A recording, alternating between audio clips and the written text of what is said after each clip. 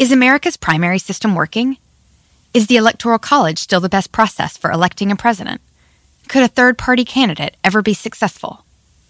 In a new season of You Might Be Right, former Tennessee governors Bill Haslam and Phil Bredesen gather the country's top experts to explore these issues and more as we approach the 2024 presidential election. Listen to You Might Be Right, a new podcast from the Baker School at the University of Tennessee, available now wherever you get your podcasts. At Morgan Stanley, old school hard work meets bold new thinking. At 88 years old, we still see the world with the wonder of new eyes, helping you discover untapped possibilities and relentlessly working with you to make them real. Old school grit, new world ideas. Morgan Stanley. To learn more, visit morganstanley.com/whyus. Investing involves risk. Morgan Stanley Smith Barney, LLC. My mission is simple: to make you money. I'm here to level the playing field for all investors. There's always a bull market somewhere, and I promise to help you find it. Mad Money starts now. Hey, I'm Kramer. Welcome to Mad Money. Welcome to Cramerica. Other people want to make friends. I'm just trying to make you some money. My job is not just to entertain, but to educate and teach you. So call me at 1-800-743-CNBC or tweet me at Jim Cramer. There's a gaping hole in the American education system, although even calling it a system seems overly generous. When you go to high school, they teach you chemistry, they teach you geometry, they teach you physics. You have English classes, history classes, foreign language classes. You can graduate from college speaking 3 languages with a deep understanding of quantum physics or ancient philosophy. You can get a PhD in early modern literature. Hey, did you know John Milton, Mr. Paradise Lost, also wrote political pamphlets? They teach that in school if you get enough education. But you know the one thing they almost never teach in middle school or high school, not say nothing of college? Financial literacy. And I'm not talking about economics here. You could be an econ major and still learn nothing about personal financial planning or retirement readiness, let alone how to invest your money wisely. Money is just not talked about. It's almost like it's the third rail of American education. You're 1,000 times more likely to read Das Kapital. I mean, okay, admittedly an important book. Ideology aside, Marx was actually a pretty good economist. But he's not going to show you how to balance a checkbook, let alone manage a portfolio of stocks. Financial literacy, the third rail. And that's why I'm on a constant mission to teach you how to manage your money so that you can be a better investor. I want you to make more money. Think of this show as a kind of continuing education for all things financial. And when it comes to financial planning, nothing is more important than retirement. Sooner or later, you're going to stop working. Hopefully sooner rather than later, unless you really love your job. I'm betting most of you, even if you don't own individual stocks, still have some money in a 401k plan. Decades ago, corporate pensions started going the way of the dodo. And now the 401k is the main way that Americans save for retirement.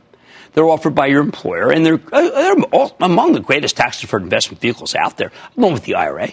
I'm not talking about that Irish Republican Army.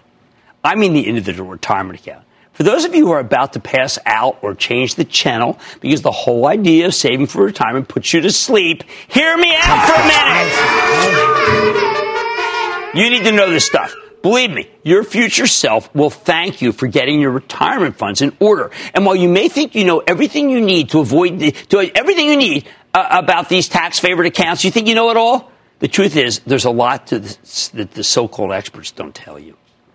For example, the conventional wisdom says that you absolutely must invest in your 401k. You have to be a fool not to contribute. Many experts will even advise you to max out your 401k contributions every year if you can afford to. Right now, the maximum contribution is $19,000 or $25,000 if you're over 50, but it tends to rise gradually over time, usually a little faster than inflation. In 2012, it was $17,000. In 2004, it was $13,000. Either way, that's a serious chunk of change. Even these contributions, with these contributions coming from your pre-tax income. However, I think that's the wrong approach. I'm not going to sing the praises of the noble 401k plan right now or tell you it's the key to your financial salvation. Because the truth is, the 401k plans, they can be real mixed bag. Sure, they have a couple of really great features, but they also have a lot of bad ones. And those problematic features will eat away at your returns year after year, sometimes through fees that are almost totally hidden from you. The ones I've been involved in, I got to admit, hidden. So let me lay out the good, the bad, and the ugly of 401k plans. Then I'll tell you whether it makes sense for you to contribute more money to your own 401k, or maybe there's a better way for you to put that cash to work. First, the good. The best thing about the 401k is that it's a tax-deferred investment vehicle. In plain English, that means you pay no taxes on what you put in, and then you never pay a penny of capital gains taxes on the profits you make within your 401k, which allows your gains to compound year after year after year, decade after decade, totally tax-free, until you decide to start making withdrawals. Regular viewers know that I'm a huge believer in the power of compounding. Let me give you an example. Suppose you're 30 years old and you start investing $5,000 a year in your 401k. If you choose your investments wisely, you should be able to generate, I know this could be a stretch, but you should be able to generate, on average, a return of 7% per year. So at that pace, over the course of the next 30 years, you'll be contributing $150,000 tax-free to your 401k, because that money is able to compound year after year without any capital gains taxes. By the time you're 60, that $5,000 per year pre-tax income that you've been investing, it will be worth over $511,000. If you had to pay taxes on dividends and capital gains every year, believe me, that number would be a lot lower, perhaps as much as $110,000 lower. You only ever pay taxes on your 401k money once, when you decide to withdraw it. At that point, your withdrawals are taxed as ordinary income. And since you'll likely be retired by then, most of you will end up paying a lower rate than if you've been taxed on that money when you first earned it. And that's one major reason to like 401k plans. The other? Well, many, but not all employers, will match or partially match your 401k contributions. For every dollar you invest in your 401k plan, your employer might throw in, say, 50 cents up to a certain point. That's free money, people. It's also untaxed. So if your employer even partially matches your contributions, you should absolutely take advantage of it by putting money in your 401k. There's no question. But if your 401k doesn't have any kind of employer match, then I think it's a much less compelling option. Because as I said before, 401k plans can have a lot of problems. Without the match, you're much better off saving for retirement via an individual retirement account or IRA, which has the same exact tax favored status as 401k. You can only contribute $6,000 a year to your IRA or $7,000 if you're over 50. But when you change jobs, you can roll over all the money in your 401k into an IRA. And that's exactly what you should do every time you switch employers or find yourself out of work. What makes an IRA the better option? First, there are the fees. When you invest in a mutual fund within a 401k, you have to pay the mutual fund's fees. But your 401k administrator, the company your employer hires to run those plans, will also charge you its own fees. On average, they take more than 2%. I find that extortionate and just plain wrong. Most actively managed mutual funds charge less than 2%, and they're, actively managing your money. If you ever looked at your statement and wondered why the heck your 401k holdings aren't increasing in value like you thought they should be, I've got to tell you, it's the fees. They're the probable reason. Here's the bottom line on retirement investing. If the company you work for offers an employer match for your 401k contributions, then you want to put money into your 401k until that match is maxed out. No reason to pass up free money. And after that, put any additional retirement savings in an IRA. But if there's no employer match, or if there's an employer match but your 401k doesn't give you any options that are worth investing in, you would do much better to go straight to an IRA and only start putting money in your 401k once that IRA is maxed out. Can we go to Andrew in North Carolina, please? Andrew. Hey, Jim. How the heck are you? I am doing well. How about you, Andrew? Doing good. Hey, okay. Hoping you could help me out really quick. Sure. So I'm an early investor, just a couple years out of college. Okay, great. Finally got some extra money in my pocket. I like to invest. I was wondering, do you think it's more advisable to look for a stock with a good chart or one with a good dividend history that I can reinvest my earnings? Okay, I like to have everybody be comfortable with what they do. To me, dividend reinvestment compounding is terrific. Charting is a little too tech, I like the technicians, but it's too short-term in nature.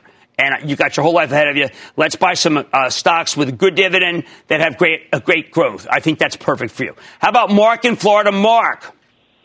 Booyah, Jim. Yes. I've made a lot of money in the market as of late, and when the big boys say, take some off the top, what do you use as a guide for that percent that you take off? Okay, for my Charitable Trust, I find that it's not such a bad idea, up 25% to pull off a little, up 50% to pull off a little, and then when you're up 100%, you take out the house's money, and then you let the rest ride. It's been my rule, and it's worked for me for more than 40 years. Bobby in New York. Bobby. Yes, how are you, Jim? I'm doing well, Bobby. How about you? All right, good. I'm 67 years old. Okay. I have some money put aside, I'm retired. I'm collecting Social Security, and my pension is not that much. Okay. But whatever little money I have, I want to invest it, but I don't want to have it jeopardized. I can't afford to lose it. Right. Well, I've got to tell you, what you want to be able to do then is you want to be in stocks that have good yields.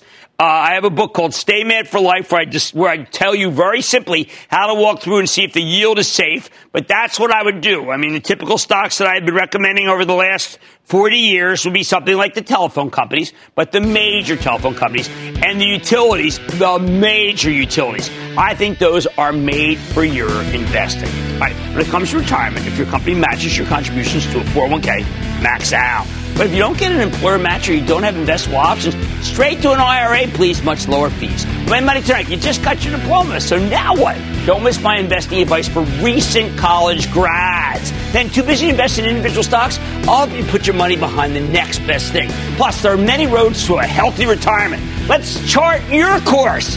So stick with Cramer. Don't miss a second of Mad Money. Follow @Jim Cramer on Twitter. Have a question? Tweet Cramer. #MadTweets. Send Jim an email to madmoney@cnbc.com or give us a call at 1-800-743-CNBC. Miss something? Head to madmoney.cnbc.com. When it comes to your portfolio, Cramer will always go the extra mile, traveling the country and telling the most valuable stories.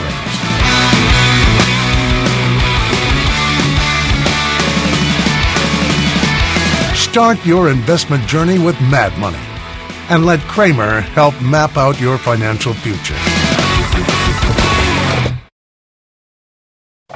Looking for a rewarding, life-changing opportunity that enhances the lives of children in your community?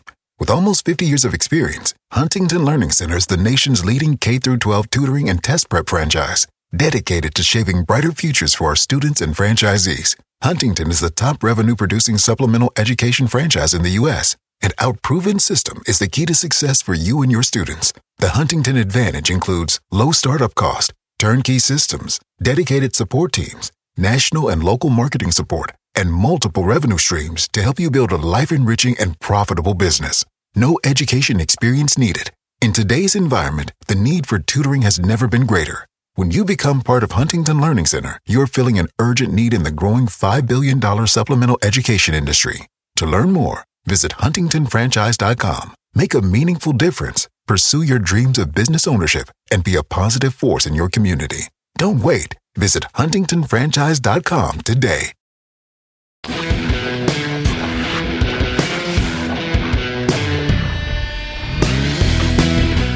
If everyone in this country lost their minds and decided to turn America into Cramerica with me as your king or your generalissimo or your grand poobah, you better believe I'd make some serious changes. So what would the 18th premiere of Jim Cramer look like? For those of you who didn't get that reference, I think Google could be your friend, because this is a show about money. Then let's stick to the more mainstream elements of the Cramer regime. For starters, it drives me nuts that we don't really teach our young people about how to handle their money. Would it be so crazy if you had to take a class in personal finance before you could graduate from high school? I think it should be mandatory, like those awkward health classes where they show you how to put a Trojan on a banana. And that was only vaguely a reference to the Iliad. Now, sadly, I am nobody's dictator. Even though I was a guest judge on The Apprentice at one point, I have no influence over education policy in this country, but I do control what we talk about on this show. So can I just take a moment to speak some words that we all believe, but very rarely get to say in polite conversation? Look, money is important. It's really important. And caring about the state of your finances does not make you some kind of superficial bourgeois monster. Say you've got a lousy credit score and you want to get married. Congratulations. You've just inflicted your horrible credit on your new spouse. Now, neither you nor your partner will be able to qualify for a loan to buy a car or a home, or perhaps even just get a darn credit card. These things matter in life. Look, I know they say money can't buy happiness, but I've always found that a bit of cliched conventional wisdom to be dubious at best, since being broke, as I know from living in my car, is a major buzzkill. Yeah, firsthand, I spent time 6 months in my 78 Ford Fairmont when I lived in California. I sure wish I had had an expert to guide me through all this money stuff way back when, although I still put money away for retirement when I lived in my car. I took it out of my homeowner's budget. So let me answer one of the most important questions out there. What the heck should young people do with their money? First, foremost, and always, you need to invest. That's the only way you're going to be able to achieve financial freedom. And by freedom, I mean living a life where you're not totally dependent on your paycheck for everything. I'm always thrilled when I see members of the younger demographic who are taking an active hand in managing their own money. Too many people start saving and investing too late, making their lives a lot more difficult than they need to be.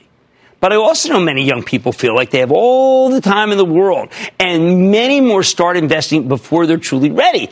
In fact, better things for them to do with their money. They think they have, but they don't. They need to invest. Invest young. Invest young. Invest young. That's why I have 3 lessons and a caveat for all those who are recently out of college. Let's start with the caveat. Before you can start investing, you need to pay off your credit card debt. Now, this is something I've mentioned before, but it's especially true for younger people, particularly because banks have gotten really aggressive about offering credit to college students. No matter how much money you rack up in the stock market, if you're carrying a balance in your credit cards, then it's going to eat into your long-term into your returns. And long-term, the interest on those credit cards will probably be greater than the profits you can possibly make in the stock market, at least on a percentage basis. So just pay your darn credit card balance in full every month. Automate it with your credit card company if you're worried about being tempted not to.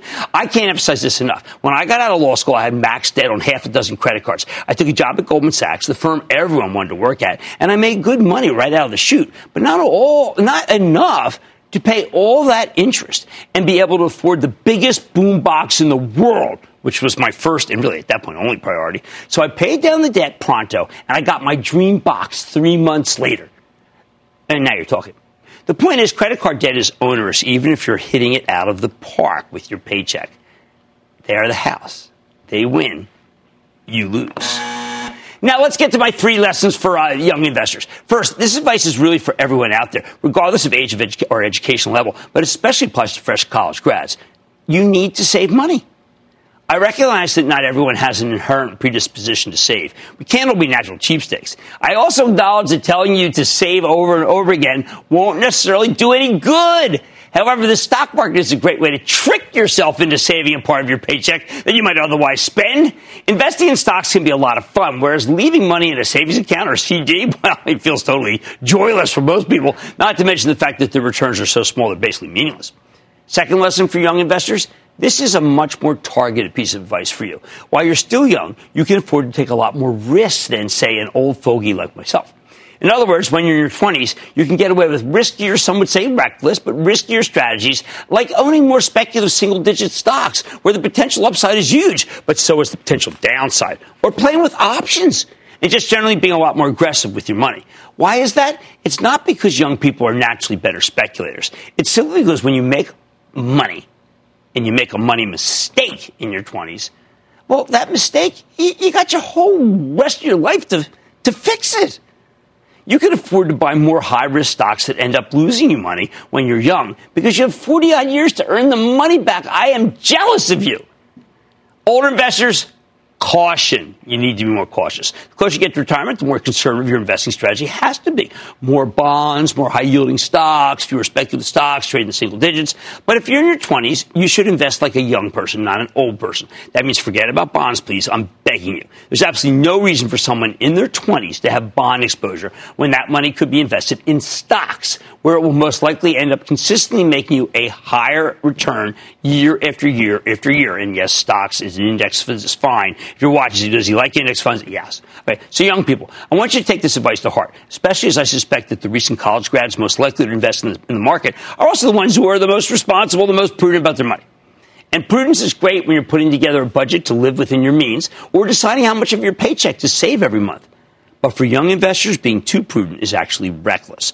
20-somethings live a little, at least in your stock portfolios. Take some risks. Forget about bonds. And for the next decade, play around with some more speculative names.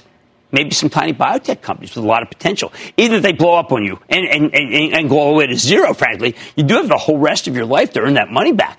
Oh, and that endless canard that you can't save until you pay off your student loans.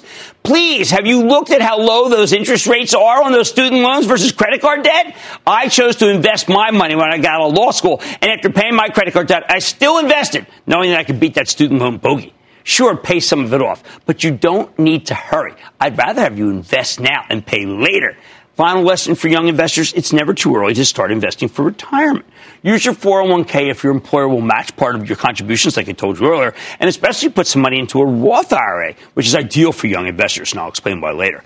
Here's the bottom line. For young people just out of college, investing is a great way to trick yourself into saving money you might otherwise spend.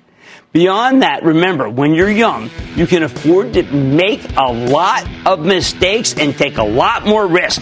And it's never too soon to start contributing to your 401k or IRA, especially if that IRA is a Roth. Stick with Cramer. You might be right. It's simple, but something you almost never hear in politics today, with each side more concerned about scoring political points than solving problems. I'm Bill Haslam, a Republican. And I'm Phil Bredesen, a Democrat. We're former Tennessee governors, and we invite you to listen to our podcast, You Might Be Right. Join us and guests like Al Gore, Paul Ryan, Judy Woodruff, as we take on important issues facing our country. Listen and subscribe to You Might Be Right, a new podcast from the Baker School at the University of Tennessee. Support for this program is provided by Chevron. Demand for energy is projected to continue rising in the future. To help keep up, Chevron is increasing their U.S. oil and gas production, and they're innovating to help do it responsibly across their operations, including their Gulf of Mexico facilities, which are some of the world's lowest carbon intensity operations, helping supply energy that's affordable, reliable, and ever cleaner. That's energy in progress. Learn more at chevron.com/meeting demand.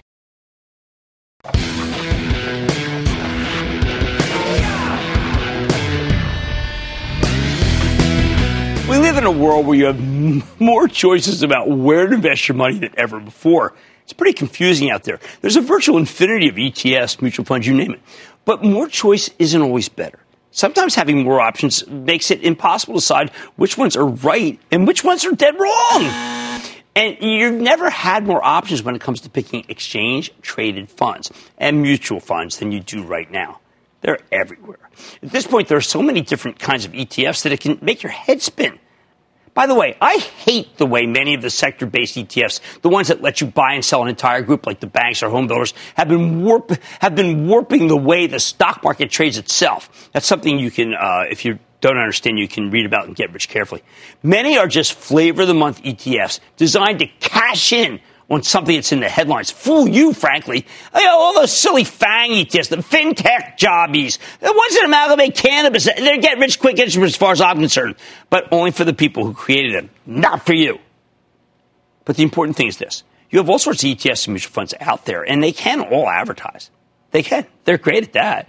Companies that run these funds want your money. And one of your biggest mistakes you can make as an individual investor is to give it to them, with a few significant exceptions. Unfortunately, this is also one of the most common money mistakes out there.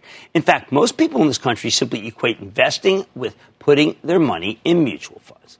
Some 80 million people, or basically half the households in America, have exposure to mutual funds.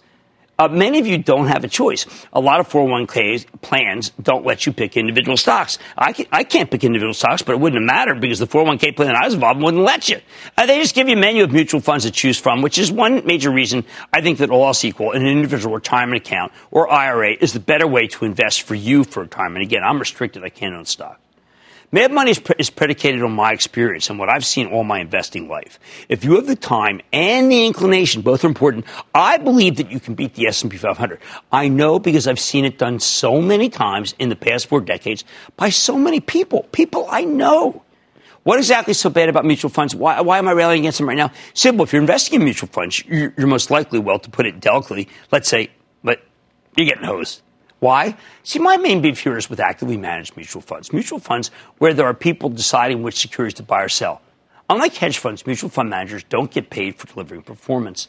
They collect fees from their investors, people like you. And the amount of money they make depends entirely on the size of their assets under management, which means the biggest incentive is not necessarily to do well, something that good performance can really help with. No, what they're really being paid to do is fundraise.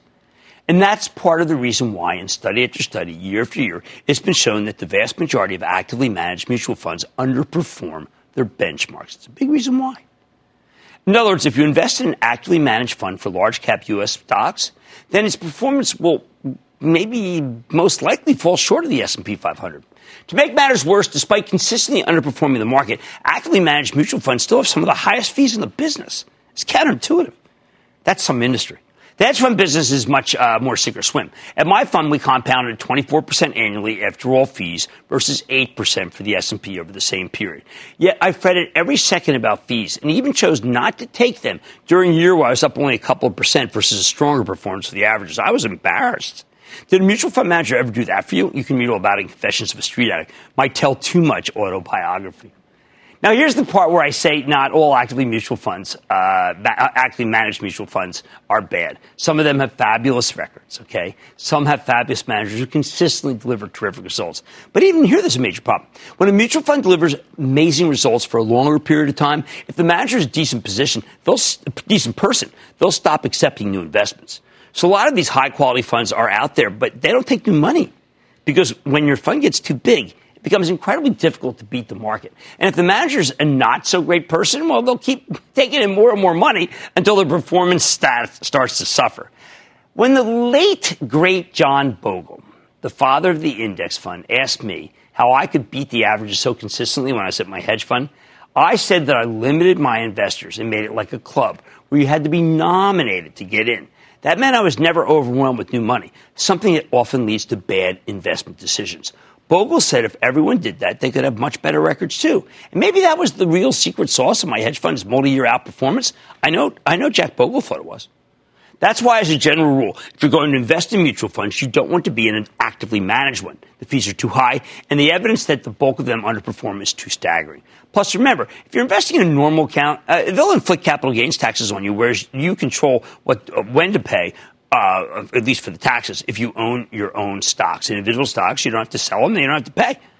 If you don't have time to run your own portfolio, then I really want you to own a cheap, low-cost index fund that mirrors the S&P 500. This may sound like a real simple solution, but don't overthink it. The whole point of putting your money in a mutual fund is to save you the time and effort required to manage your own portfolio of stocks. That's why I think it's insane when people start owning multiple mutual funds. By its very nature, funds should be diversified. Now, I know there are a lot of sector-based mutual funds and ETFs out there, but there's really no reason for homecomers like you to have any exposure to those. I know it's counter. No one says this. I'm saying it. If you're going to take the time to try to play individual sectors, that time should be better spent really just picking individual stocks. As for ETFs, in most cases, these vehicles are for trading, not investing. Many ETFs rebalance every day, and that can take a real toll on any long-term performance.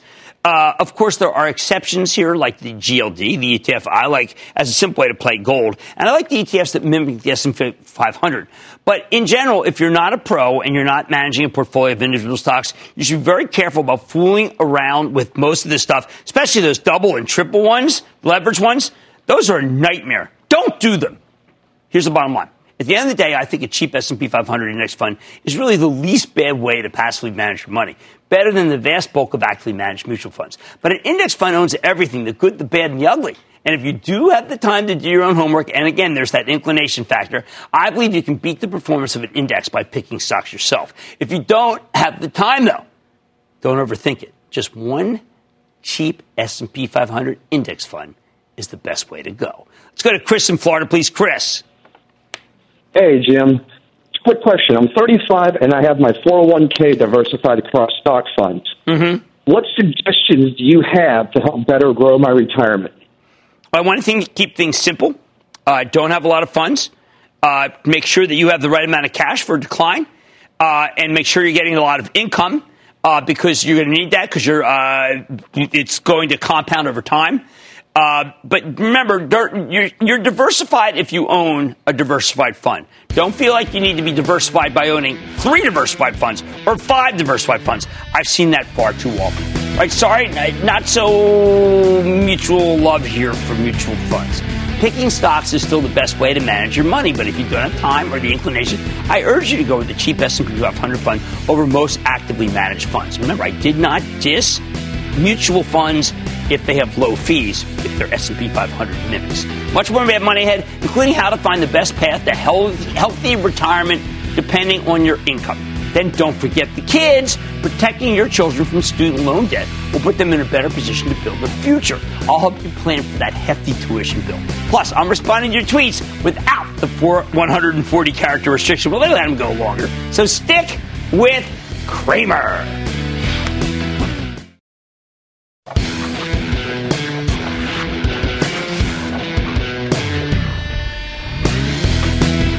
No matter how good you are at stock picking, if you don't know all the Byzantine rules about what kinds of accounts to keep your money in, or how to manage your personal finances, or how to get the most bang for your buck when it comes to major lifetime expenses, then you could be missing out on some terrific gains, or maybe losing a fortune to hidden fees.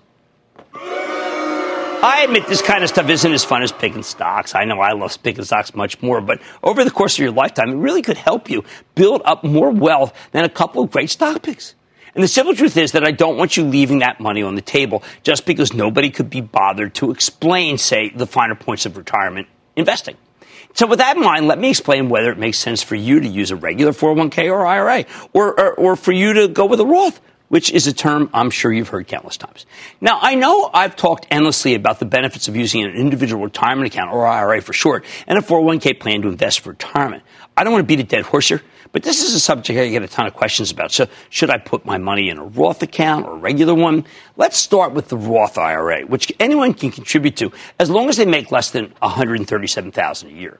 I think that aside from the earned income tax credit, the Roth IRA may be the single greatest thing our government has done for lower income families since the end of the war on poverty, which at best ended kind of in a draw, with poverty possibly winning on points. If I were king of the forest, I'd make the limits for the IRA investing the same as the ones for the 401k. It's ridiculous that they aren't, but the industry doesn't seem to care because they make a lot more money off of 401k plans. There's no other reason I could find for why you can contribute roughly 3 times as much money to a 401k as an IRA. Honestly, I've searched. It doesn't make sense. It's got to be the industry. No one talks about it. I told you all about how a regular IRA lets you take pre-tax income, invest it, and then your gains can compound year after year, decade after decade, totally tax-free until you decide to start withdrawing money once you've retired. But a Roth IRA works differently. With the Roth, you make contributions using after-tax income. So, in other words, unlike a regular IRA, putting money into a Roth won't decrease your tax bill, at least not up front. On the other hand, once your money's in a Roth IRA, you'll never pay taxes on it again. As long as your cash remains in the account, you don't pay capital gains, you don't pay dividends tax, and when you withdraw it, which you can do without penalty after the age of 59 and a half, you don't pay any income tax on your withdrawals. Basically, with a Roth, you pay taxes now so that you don't have to pay any income taxes 30 or 40 years from now when you're retired. There's one more positive point about a Roth. After 5 years, you can withdraw the money you've invested, not your gains, just the amount you've contributed, and you won't get hit with a 10% penalty, which is what happens when you try to withdraw money from a regular IRA before you hit that magic age of 59 and a half. That's very different from a regular IRA, where you don't pay any taxes on your contributions now, and your gains don't get taxed within the account. But once you start withdrawing money, every penny you take out is taxed as ordinary income. Which means that when you're trying to decide between a Roth IRA or a 401k and a regular IRA or 401k, you need to determine whether it makes more sense to pay income tax now with a Roth or to wait and pay income tax once you're retired with a regular account. In short, you're trying to figure out whether you'll be in a higher tax bracket after you're retired or a lower one. Obviously, this complicated question has a lot of specifics with your situation. That's why I always tell people, look, on these questions, I think you got to speak to advisors. You got to know yourself, okay? It's really important. It's more than just simply how old you are. But my quick rule of thumb, for anyone whose marginal tax rate is 25% or less, which is most of America, I think you go with a Roth. Better to take the hit up front than allow your Roth IRA to compound tax-free for the rest of your life. Remember, for those of you who don't have the time to pick your own diversified portfolio, say at 5 to 10 stocks, Mad Money, of course, beyond the index fund, the smartest thing to do is just park your retirement money in a low-cost index fund that mirrors the S&P 500. As you get older, you can add some bonds. But really, until you actually retire, I still think stocks should make up the majority of your retirement investments. Remember, don't forget, people live longer. I know I said this before, but I'll keep repeating it until they take me off the air because it's so necessary, yet so contrary to conventional wisdom. It's not what people say. I want you in stocks longer and longer. All right, how about this Roth 401k?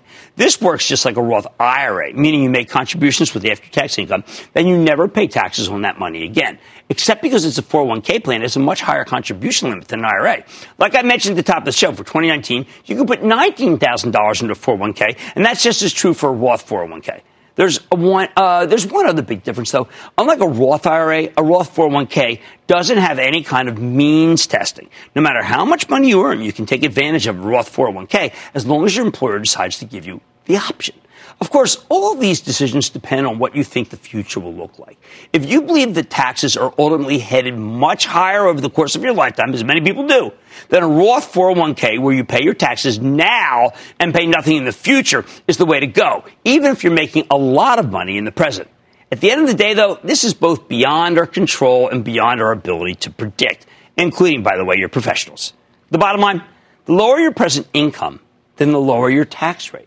A Roth 401k or Roth IRA lets you pay those low rates now and never worry about taxes again for your retirement money. So the less money you make, the more likely that a Roth is for you. Yes, it's that simple. And when you're saving for retirement, don't worry about what could go catastrophically wrong 30 or 40 years in the future. Just worry about making the best choices for yourself right now. Stick with Cramer.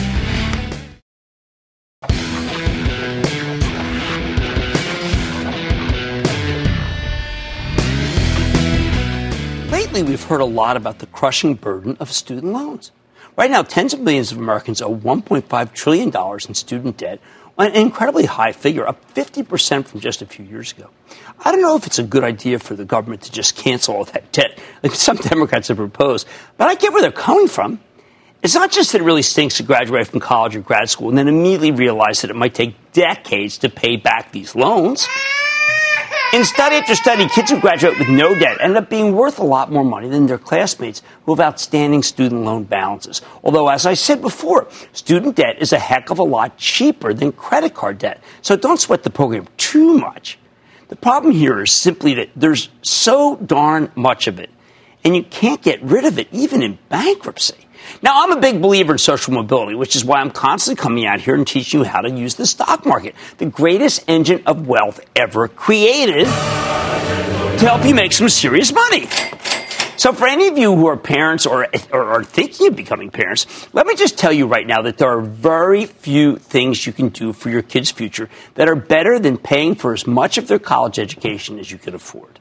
We know that college graduates have a much easier time getting good jobs. We also know that they ultimately make more money than non-graduates. It's just a fact of life.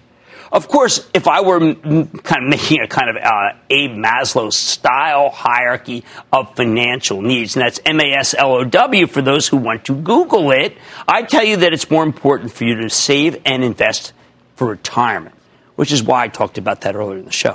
For those of you who are parents, maybe you're wondering how you could possibly prioritize your own retirement over making sure your kids have the best possible future. Simple, because believe me, if you reach retirement age and you don't have enough money to pay for your needs, who do you think is going to support you? Your kids. You don't want to be a burden on them, so take care of yourselves first.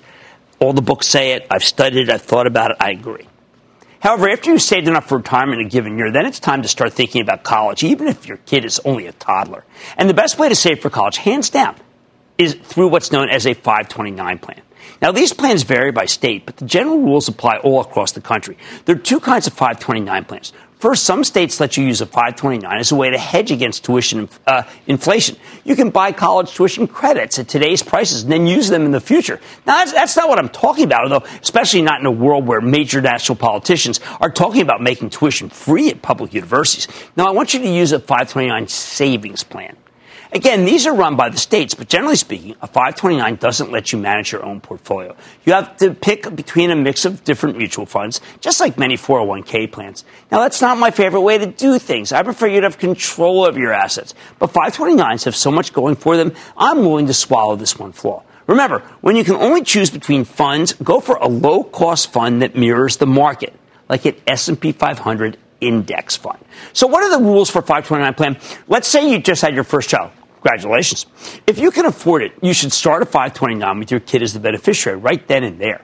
Well, maybe wait a couple of days. After all, you just had a baby. Although, as anyone who's read Confessions of a Street Addict knows, I traded big blocks of Alcoa throughout the birthing. Admittedly, not my finest hour, somewhat ill-advised, although the trades only worked out financially, if not familiarly. Here's how a 529 works. Contributions are not tax deductible, so you're paying for this with after-tax income. But, and here's the good part, once your money is in the 529 plan, you don't pay any taxes on your gains, so they can compound tax-free year after year. Really, it's a lot like a Roth IRA, except for college rather than retirement. Because of federal gift tax laws, you can contribute $15,000 a year if you're single, $30,000 if you're married, and you file your taxes jointly. That's a heck of a lot of money. Oh, and by the way, your children's grandparents can contribute to the same 529 plan, too. And if you don't have the money, a grandparent can also start a 529 with your kid as a beneficiary, although for financial aid reasons, it's better to have a parent do it. Now, let's say for some reason you or your parents are sitting on a really huge sum of money. One of the cool things about a 529 plan is that you can front load 5 years' worth of contributions without incurring the federal gift tax, as long as you don't write any checks to the plan's beneficiary over the next 5 years. In other words, a single parent or grandparent could potentially invest $75,000 into a 529 right from the start. Or if you're married and filing jointly, you can contribute $150,000. For the next 5 years after that, you won't be able to contribute anything without getting hit by that gift tax, which is something you don't want. But honestly, once you've dropped that kind of money into 529, you won't need to make too many more contributions. The key here, though, is that you want to get that money into your kid's 529 as early as possible. That's because the greatness of these plans is all about the power of compounding. Given that you don't pay taxes within the 529, if you can somehow contrive to contribute $75,000 right off the bat, and you invest that money in a low-cost index fund that I'm advising that mirrors the market, the rule of thumb is that over time, you'll make an average of roughly 7% per year. I know the stock market is a lot more volatile than that, but just as a thought experiment, if stocks generally perform like they have historically, you could double your investment in about 9 years. So if you start savings right now when your kid is born, by the time he or she is 18, the value of your 529 plan will have doubled and doubled again. If you started with $75,000, then after 18 years, borrowing some kind of catastrophe, you could have as much as $300,000. That's enough for a fancy, expensive private college education and a decent chunk of law school to boot, although if they don't hold back the price of tuition, it won't even cover the 4 years. But you got to start somewhere. I know that most people can't front load a 529 like this, especially not with all the expense that comes with raising a child. But it's worth keeping in mind that front-loading as much as possible is indeed the best strategy. Oh, and for grandparents, this may sound kind of grim, but your 529 plan contributions won't count towards your estate tax. Hey, to borrow a line from The Life of Brian, always look on the bright side of death. Last thing about saving for college and grad school, any money in a 529 plan that you don't use, you can transfer to another relative. We're talking siblings, parents, even first cousins. Oh, and if you save all this money and your ungrateful kid decides not to go to college, you can just withdraw the money from the 529 plan. But in that case, you'll have to pay taxes on any of your gains along with a 10% penalty. So here's the bottom line. No, paying for your kid's college education isn't as important, at least financially, as providing for yourself in retirement. But if you have children, then after you've made enough money, enough retirement contributions for the year, if you've made those contributions, putting money in a 529 college savings plan should be the next item on your agenda. It's the best way to protect your kids from the crushing burden of student loan debt. Stay with Cramer.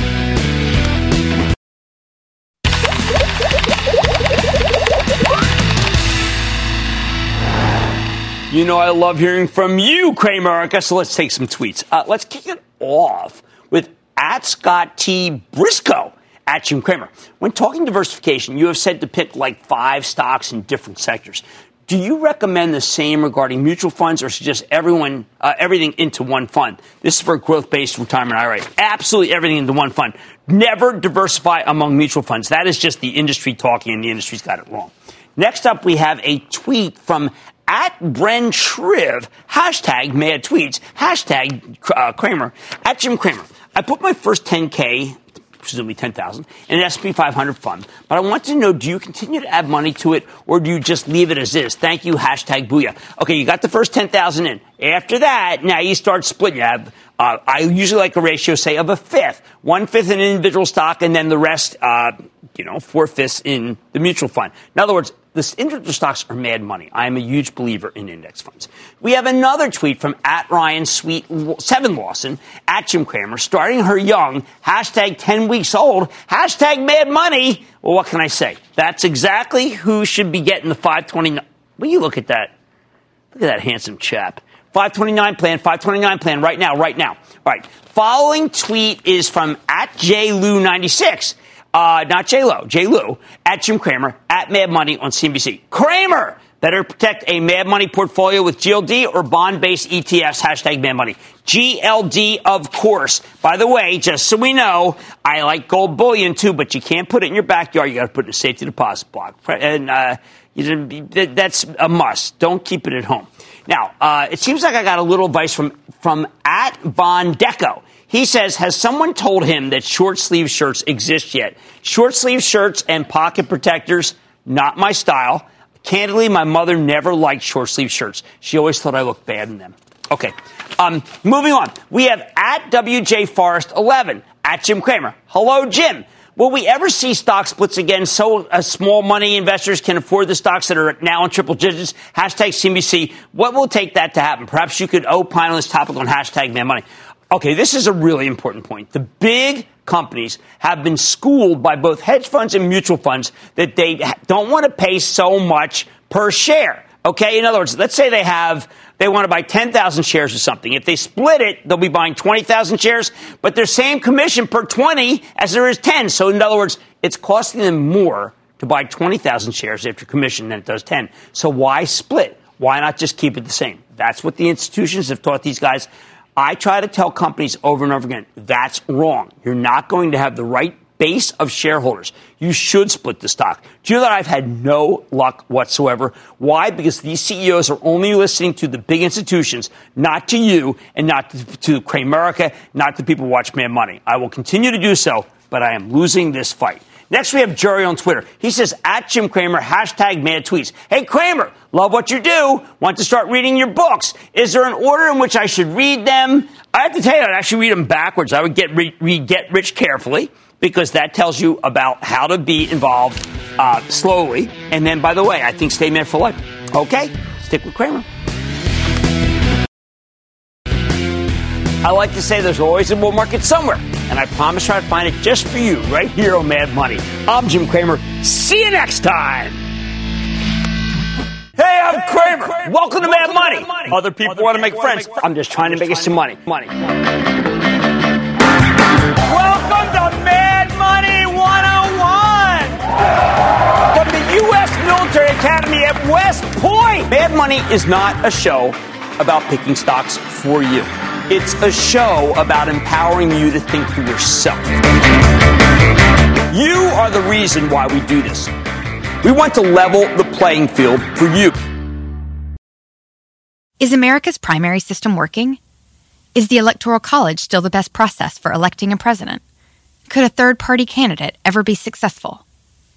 In a new season of You Might Be Right, former Tennessee governors Bill Haslam and Phil Bredesen gather the country's top experts to explore these issues and more as we approach the 2024 presidential election. Listen to You Might Be Right, a new podcast from the Baker School at the University of Tennessee, available now wherever you get your podcasts.